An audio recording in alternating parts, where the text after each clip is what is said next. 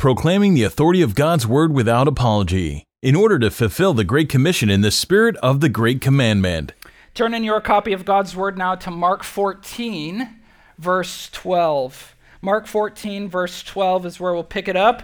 If you're using our blue Bibles, it's on page 469.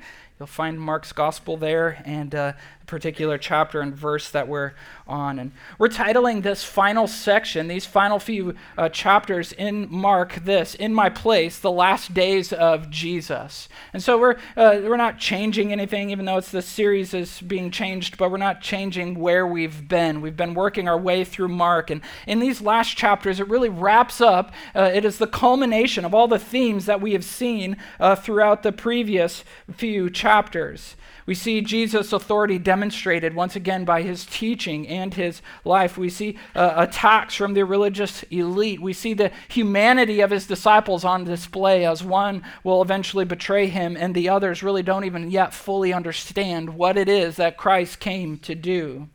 These ending chapters here are the culmination of the theme verses of Mark. As we see Mark 10:45, when it says that the Son of Man came not to be served, but to serve and to give his life as a ransom for many. And Mark 8:26, Jesus called to that truth to his disciples, and he said, anyone who would come after me must what? Must deny himself, take up his cross, and follow me.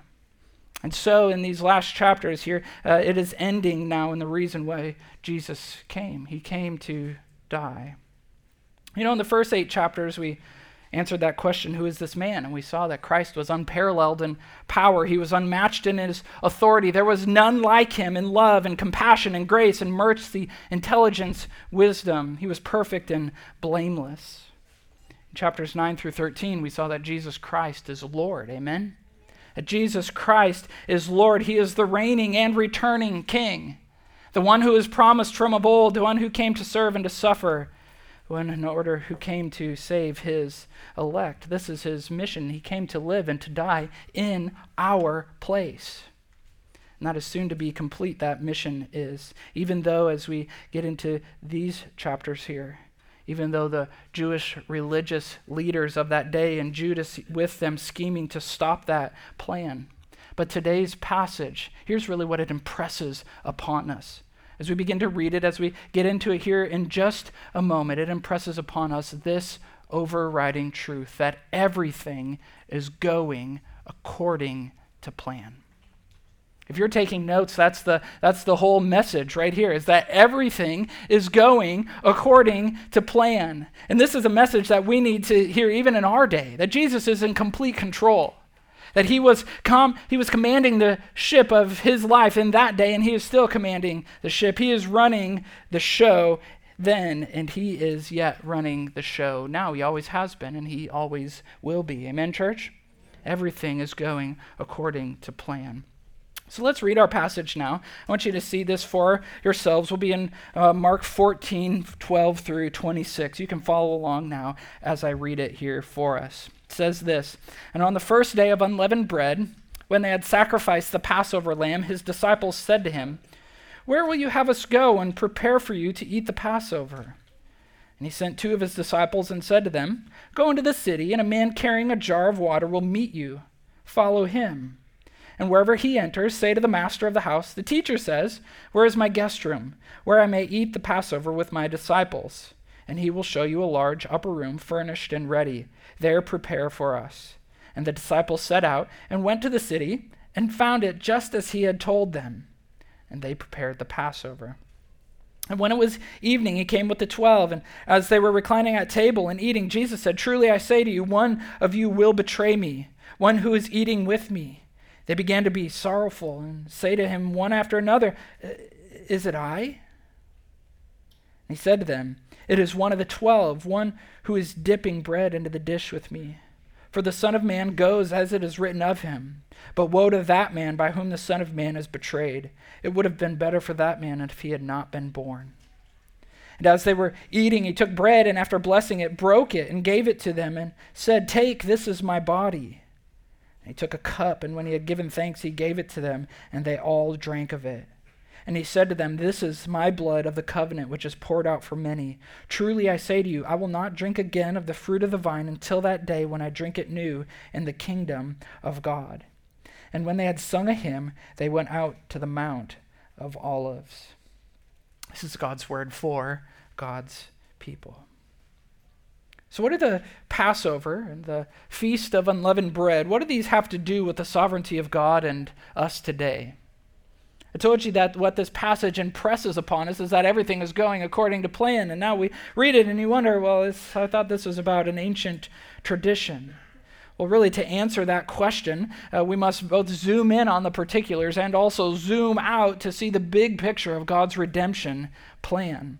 And while we do, let's do like we always do every week, is to draw out some of those takeaways for our life, shall we? Should we do that together? Yeah, come on, church, come on. I know you've lost an hour's sleep, but come on, let's get after it. Well, here, to embrace that everything is going according to Jesus' plan, here's what it first means, that we must follow Jesus in the moment. If you're taking notes, that's our first point. If we're going to embrace that everything is going according to plan, we must then follow Jesus in the moment. You know, this passage really is no different than all of Mark's gospel here. We see that Jesus is running the show of his life. It's this first day, the unleavened bread, and the disciples are going to him and seeking his direction. What should we do? Where are we going to follow you? Where are we going to celebrate this Passover meal? See, Jesus is running the details in the moment. He is leading his disciples. The timestamp tells us that it's Thursday. Good Friday will be the next day, the day that he leaves, but this is the day that it is Thursday. It's the day before, and it's the Passover. There's the reason why they, and really likely hundreds of thousands of other Jewish people, are there in Jerusalem. And now the Passover and the Feast of Unleavened Bread really kind of are, even though they're two kind of separate events, they really kind of go together. The Passover being kind of the first thing, and then the Feast of Unleavened Bread being the celebration after us. It was a huge memorial celebration for the people of Israel that they would all then convene upon Jerusalem. You know, in some ways, there's not entire overlap, but in some ways it's similar to our 4th of July traditions. It's similar, you know, as they would come and eat together, and we sacrifice hot dogs and watermelons and potato salad and beans and things, and we have big fireworks shows and parades and things. Why? And why do we do that every July 4th? To celebrate or to commemorate as we as Americans and our independence from Great Britain. It's become a national memorial, and so for the Israelites, in this day, this commemoration goes back 1,500 years before these days. It was many years before that when Moses led all Israel, and some 2 to 3 million Israelites, it's estimated, out from Egyptian slavery and into the Promised Land, eventually, after 40 years of wandering around. And on that night of their departure, or their Exodus, right, where we get the name of that second book of the Bible, on the night of their departure, God unleashed a horrible plague, the final judgment upon the land that killed all the firstborn across the entire land. None would be spared. None would be spared except by the mercy of God, those that took a 1-year-old male, unblemished lamb, sacrificed it, and spread its blood upon their doorposts. Only then would God, as he moved his way throughout the land of Egypt, destroying those that are firstborn, only then would he pass over that house. This is the Passover. And as they would take the lamb and it was killed, then they had more instructions. You can read this in Exodus 12, by the way, and you'll see mention of it all throughout your Old Testament then. But they would take that lamb and they would roast it over the fire to eat. And they would eat it with unleavened bread. And they would eat it with bitter herbs. And they would anything that they had left over that they did not eat, they were to burn it. They were not to save any of it. And they ate as they were eating. They were dressed and ready to go. This was not a meal of convenience and comfort that they would linger at the table with shoes off or anything. No, they would be girded, ready to go, as if they were packed for travel. Ever ate a meal like that, right? You're on the go, you're in the airport, you've got your backpack, you are ready for travel.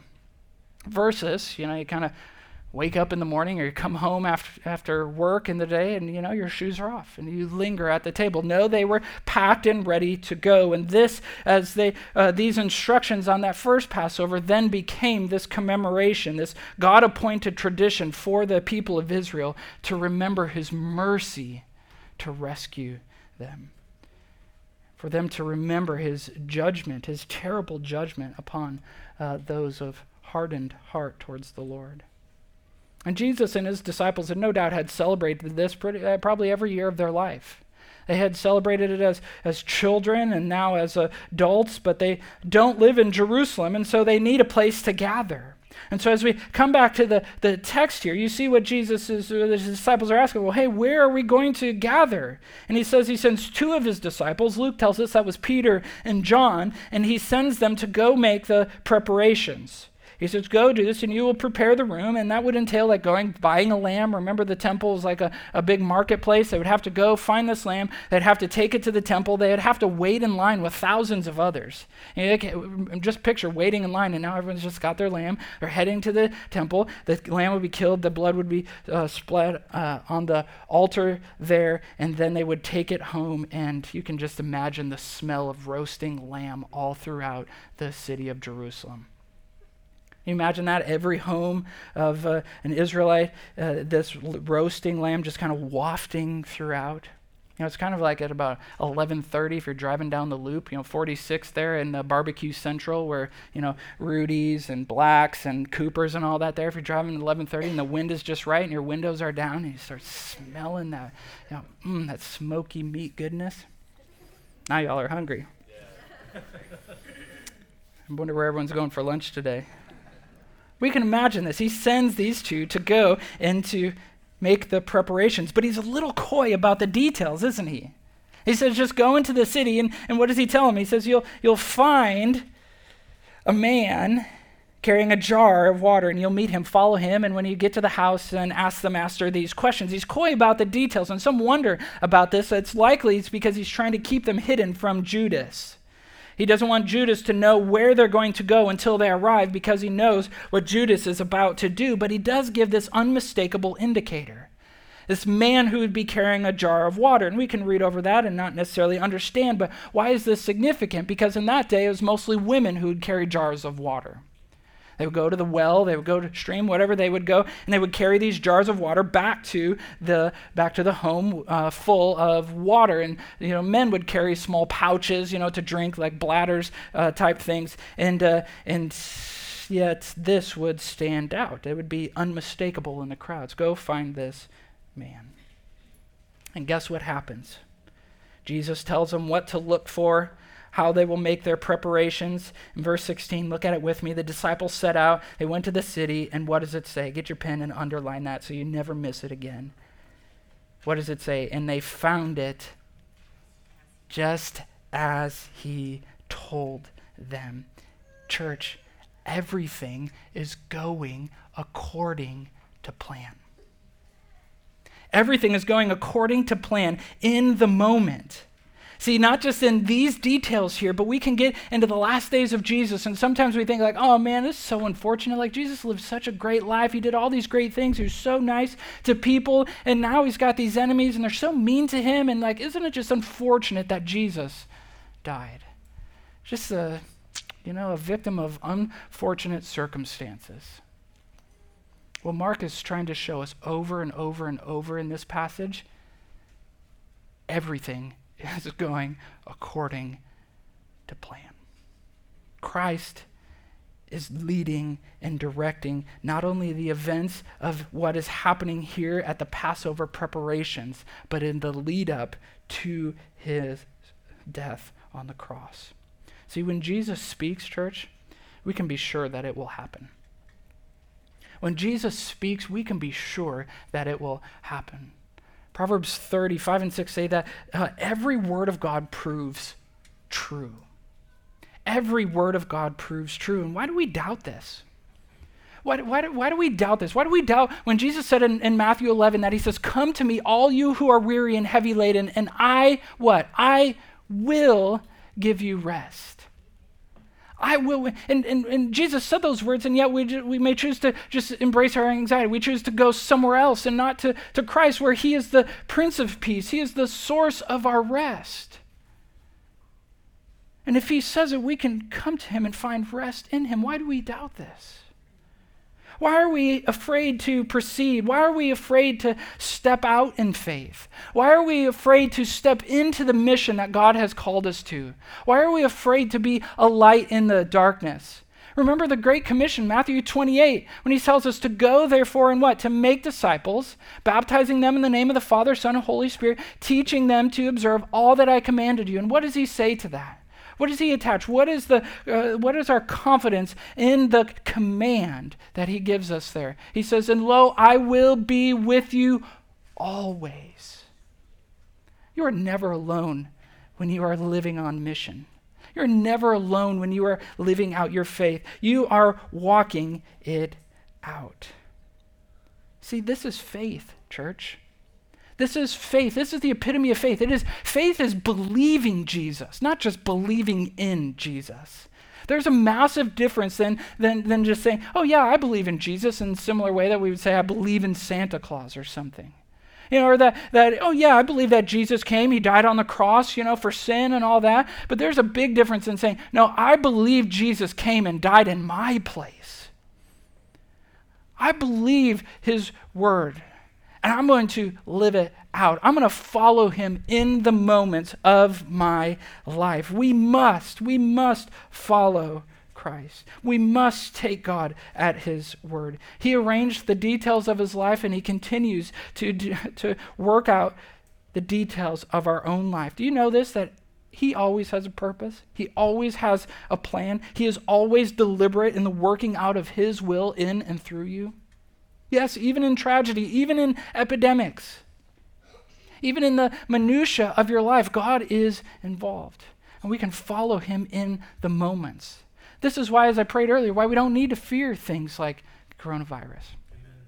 Do we make preparations? Are we wise and prudent, church? Yes. Yeah. Do we monitor these things? You bet. But we do not fear. We trust God. We trust God in the moment, knowing that he has a plan. Even in terrible events, we can respond with trust in the Lord. We can believe that God is at work. And even when terrible things happen, we can, like the disciples, look at this next section here. We can grieve our sinfulness. You're like, wait, what? Yeah, look at what it goes on here. They make the preparations. Look at verse 17 here. Evening hits. He sends out Peter and John here. Evening hits. He comes with the rest of the disciples, and it says that they were reclining at the table. They're reclining at table. Now, this is kind of cool. You should maybe try it, tonight at home for your dinner. And so they didn't have big tables with chairs necessarily, but it'd be a low table with some cushions, and they kind of lay with their head towards the table and their feet kicked back, and they were all reclining around the table. Does that sound comfortable? Does that sound fun tonight? You can try it. Kids, ask your parents if you can eat this way tonight. I'll probably get a lot of texts for that one, but that's all right. You can try it tonight. But how's this for a table topic then? They're reclining at the table. They're about to take the Passover. And look at this, table topic. He says, hey, guess what? One of you is going to betray me. That's like a bomb for the table. Try that at your next family gathering, right? It's one of the things, one of our habits in our household is when we gather for a meal is, I'll just ask, hey, kids, what was the best part about your day? We let that kind of guide the topic that we, of our conversation. And Jesus here, he just kind of jumps right in. No, one of you is going to betray me, one who is eating with me. And immediately, look at verse 19, immediately they began to be sorrowful. They are grieved, and they examine their own hearts, saying, is it I? I love this about it. Immediately, right away, their response is one of sorrow and self-confrontation, and this is good. Notice what it doesn't say. It doesn't say, like in John said, well, it's probably Peter. It was meant. Yeah, I could see Andrew doing that. He would, he shorted me a few bucks. They're not looking to one another. They are confronting their own heart. Is it I? Is it I? They're not like caught off guard or immediately defensive or immediately blaming somebody else, but they're looking inward. They're on guard, knowing that they are never beyond the worst treachery. Let us too stay on guard. Never think that we have somehow gone beyond the capacity to sin. See, sin isn't just everyone else's problem, right? It resides in all of us. None of us are immune.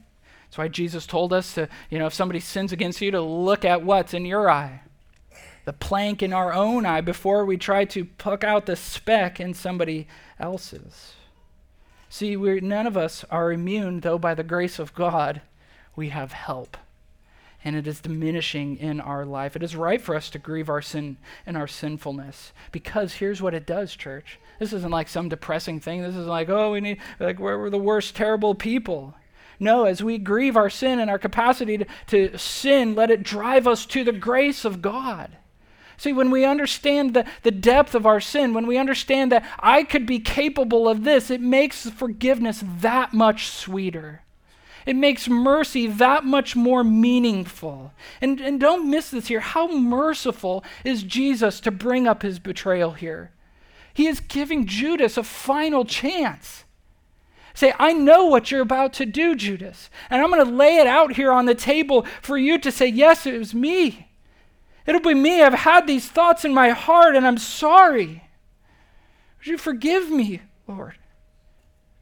The mercy of God is on display by confronting our sin and not just kind of brushing it to the side. He is saying, Judas, I know. It's not too late. Are you grieved by your sin? Have the thoughts of what you are capable of been a heavy burden to you? Then do not harden your heart. That is the Spirit calling you to Christ. Come while you hear it. Cast yourself upon Christ as he calls you in his mercy. You can call upon Christ even now. If you're feeling that in your soul, even now you could just stop, pray the Lord, say, Lord, I see it. I see what I'm capable of. You've opened my eyes to it, but you've also opened my eyes to the beauty of Christ and what you're offering me. And I embrace it. I'm grieved by my sin. I know it could be me. I know it is me. And yet you, Christ, you would die for me. We should grieve our sin. Is it I? In verse 20 here, he continues to be coy with the group. To ask, is it I? Is it I? Is it I? And he doesn't actually answer, although Matthew 26 tells us that he does tell Judas. Judas is apparently one that was sitting next to him. He could tell it to Judas. Judas then, we're told, instead of grieving his sin, as Satan enters him, and then he actually departs from this gathering. It just says it could be any one of us. In verse 21, then he confirms that even these events, even his wicked betrayal, is a part of the sovereign happening by the hand of God to the Son of Man. Do you see that? Do you see it again? Do you see the sovereignty of God? Just as we saw in verse 16 that they found everything just as Jesus had told them in the moment. Here we zoom out in verse 21 and we see the overarching plan of God throughout all of humanity.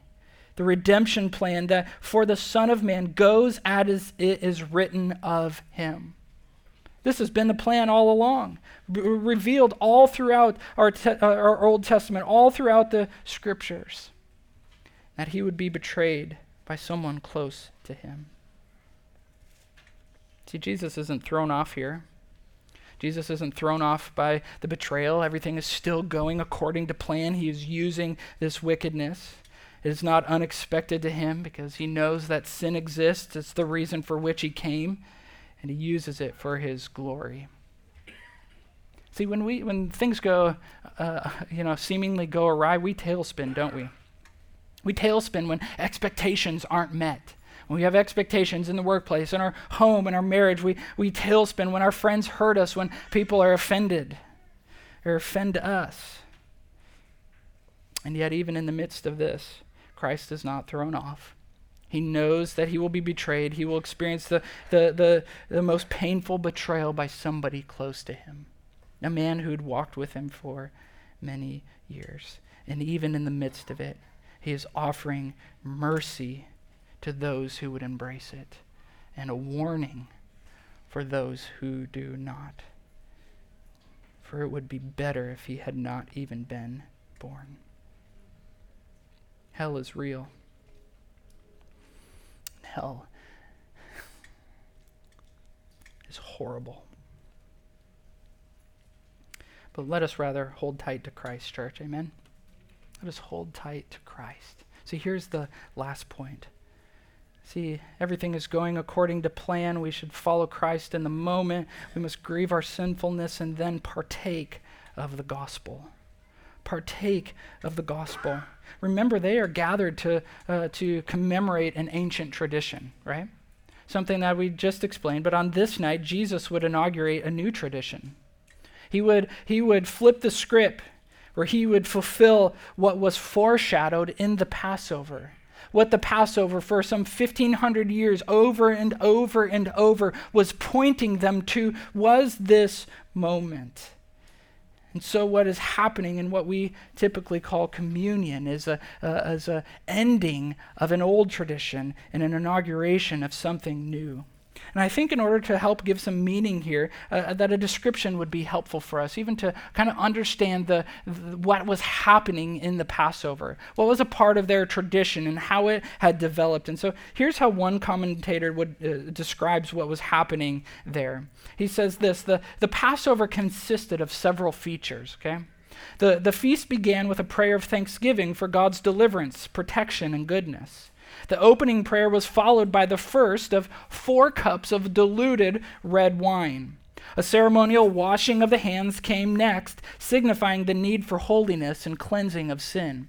As we wash our hands and all that stuff now, without all the sickness and things going around, it can be a good reminder there for us. But then the hand-washing ceremony was followed by the eating of bitter herbs that symbolized the harsh bondage and affliction the Hebrew people endured while enslaved in Egypt.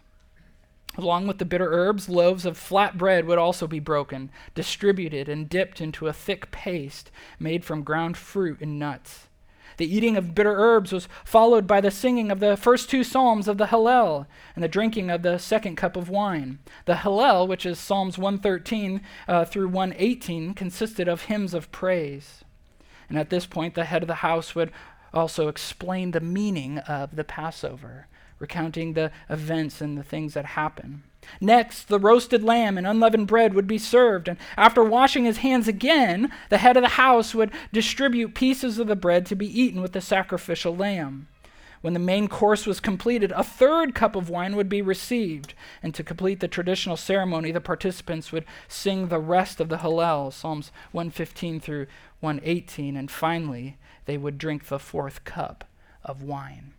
And so that gives us some context here as to what they were doing. And you can imagine as they were going through these readings, many of them probably knew what was happening. Some of them could probably recite it. Many of them maybe have even led it in their own house. And so as they are going through, they know the order of events.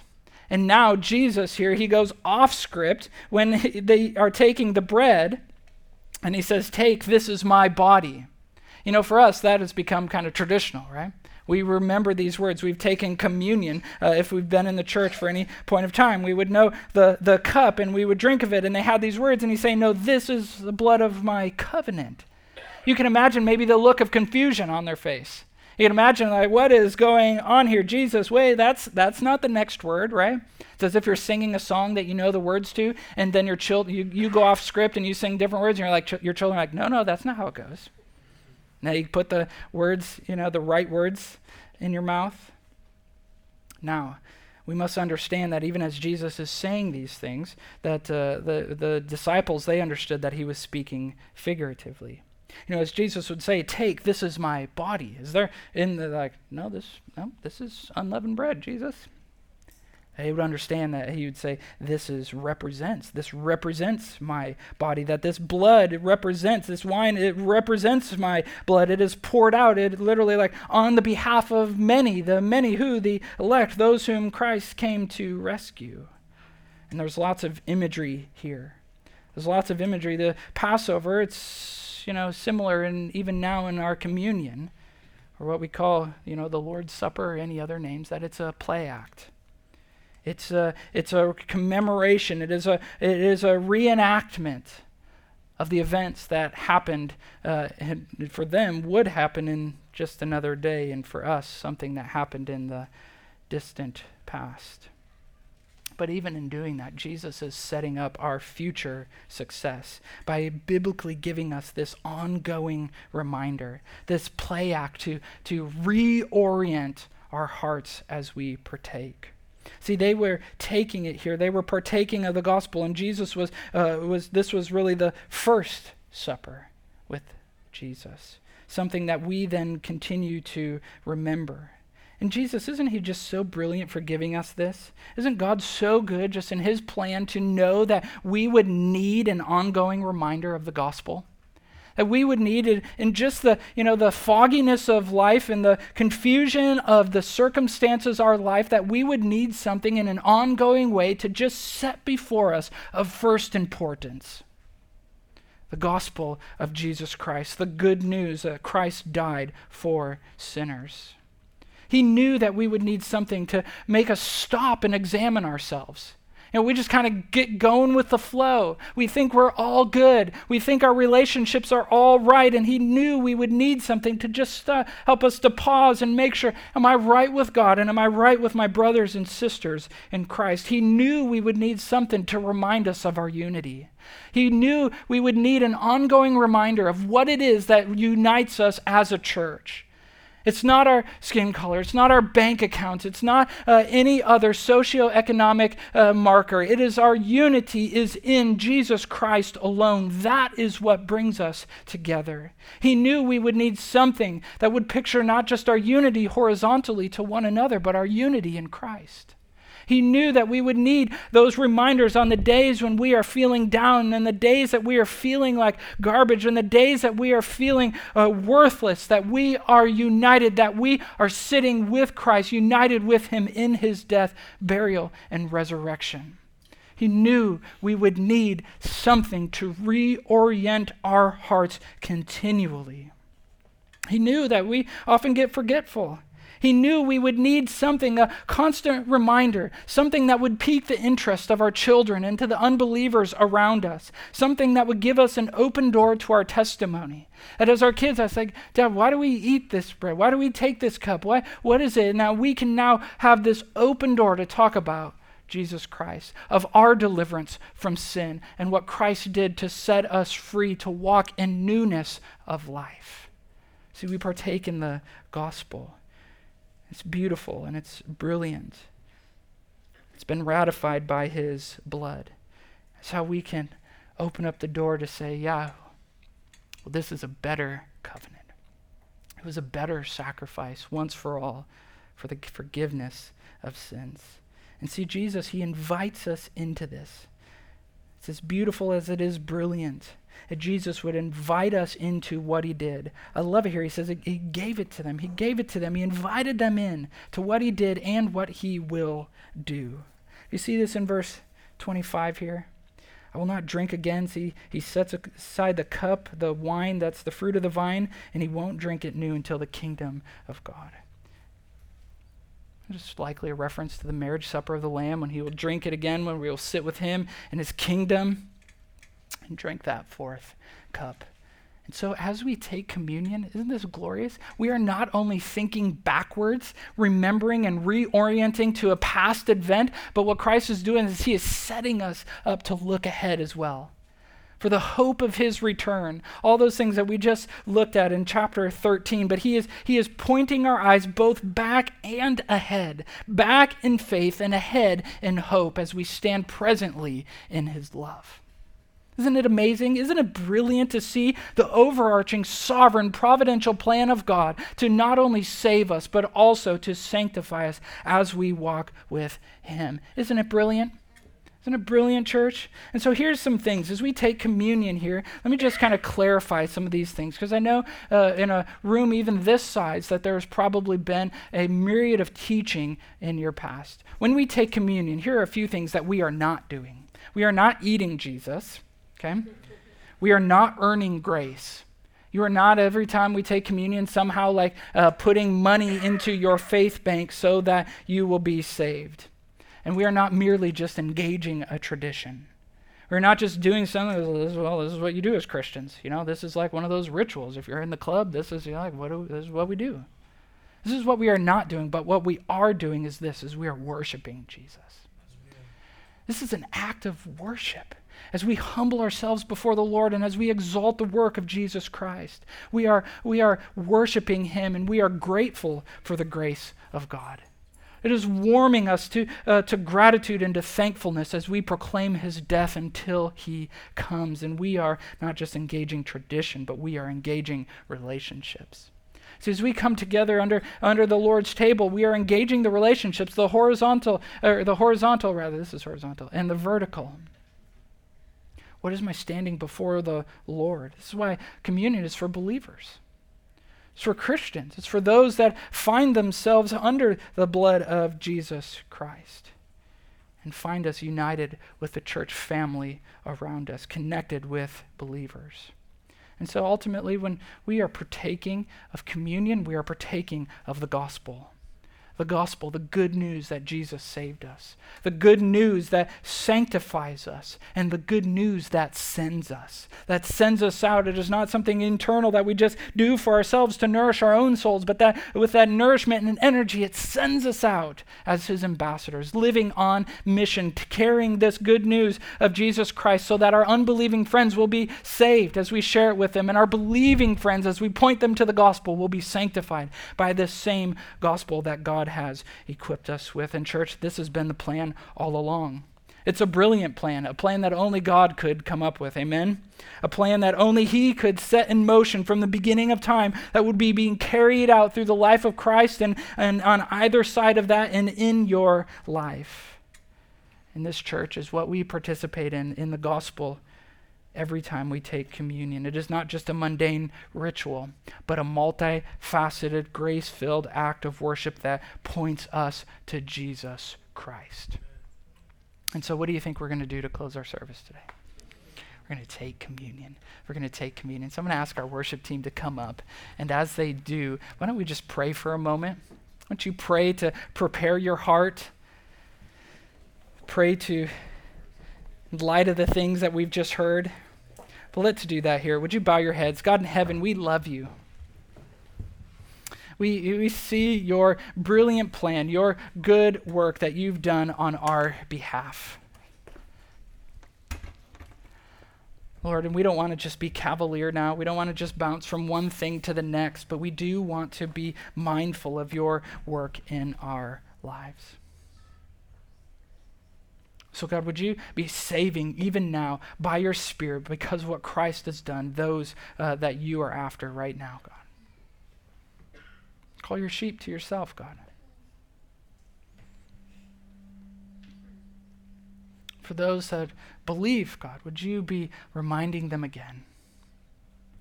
Would you be filling their heart with gratitude and joy because of what you've done? God, you're so good. You're so wise.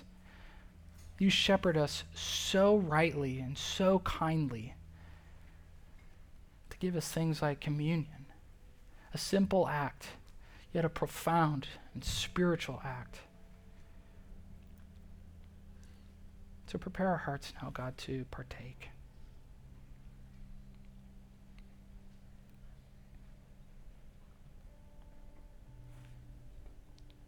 Pray these things now in Christ's name. Amen. Amen. Hey, our ushers are going to come forward too now and distribute the elements. And so if you're new with us, all we ask is that you be a believer. You don't have to be a member at Redemption Bible Church. Maybe you've just been coming, but as long as you've repented of your sin and believe in Christ, we would invite you to the table. As the tray comes by, make sure you take two. There's 2 cups that are stacked. That wasn't an accident. And the bottom is the bread, which represents the body of Christ, and the juice that represents his blood. And so just go ahead and grab it, hold on to it. We're going to take it together. It's a symbol of our unity in Christ. Maybe you find yourself today skeptical, unbelieving. Maybe you find yourself at odds with another believer. It would honor the Lord to just let the cup pass you by, to go make it right, and then to come back together in unity. I'd be happy to take communion with you as you walk that out together.